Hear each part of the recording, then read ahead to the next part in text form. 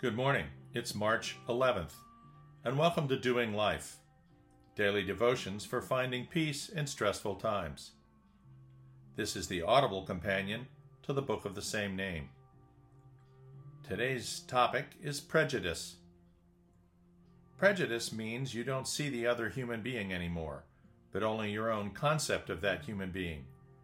To reduce the aliveness of another human being to a concept is already a form of violence. Eckhart Tolle. When I hear the word prejudice, I think first of racism. Prejudice comes from the Latin, pre, plus judicium, judgment, to prejudge. Essentially, that means forming a conclusion about anything without first ascertaining the facts. That, quite frankly, is insane when you really think about it. What if we form conclusions on how to go to the moon without first finding out how far away it was, the details of its orbit and our rotation, the thickness of the atmosphere, the strength of gravity on Earth and on the moon, and any of a myriad of other facts, before we strap 3 men into couches on top of 10 million pounds of explosives? Would you buy a car for its appearance with no thought of the engine, the ergonomics, the reliability, the warranty, or even the price? Would you pick a mate for life from a picture? I mean, there are people that do that, but that doesn't make it wise. Similarly, racism is the act of coming to conclusions about an individual or an entire group of people based on no fact other than their skin color or their place of origin.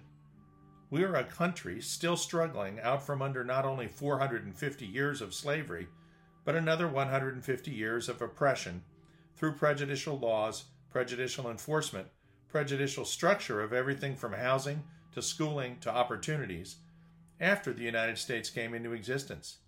And this is not just a black-white issue.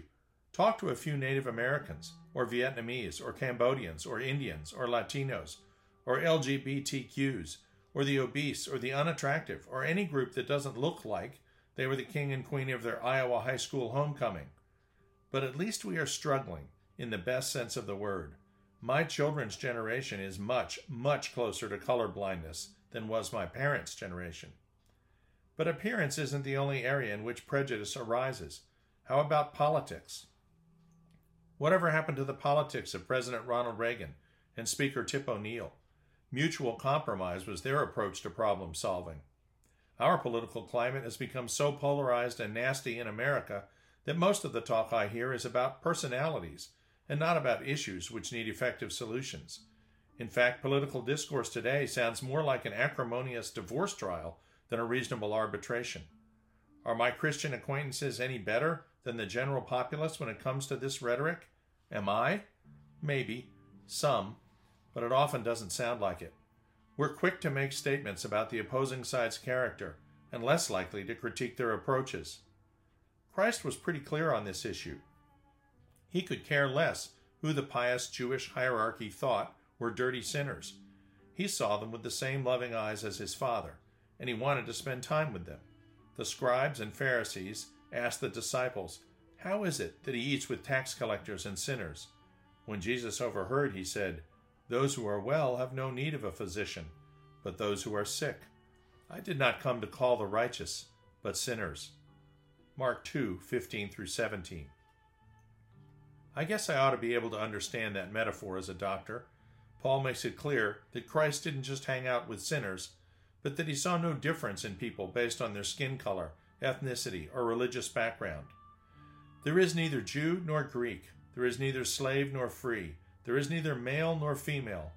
For you are all one in Christ Jesus. Galatians 3:28. Judge not, that you be not judged. For with what judgment you judge, you will be judged. And the measure you use, it will be measured back to you. Matthew 7:1-2.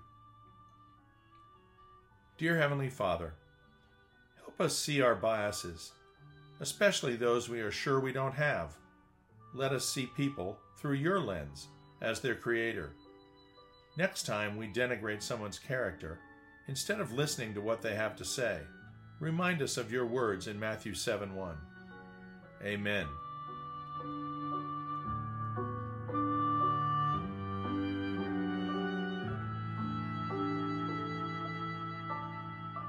We'll see you tomorrow.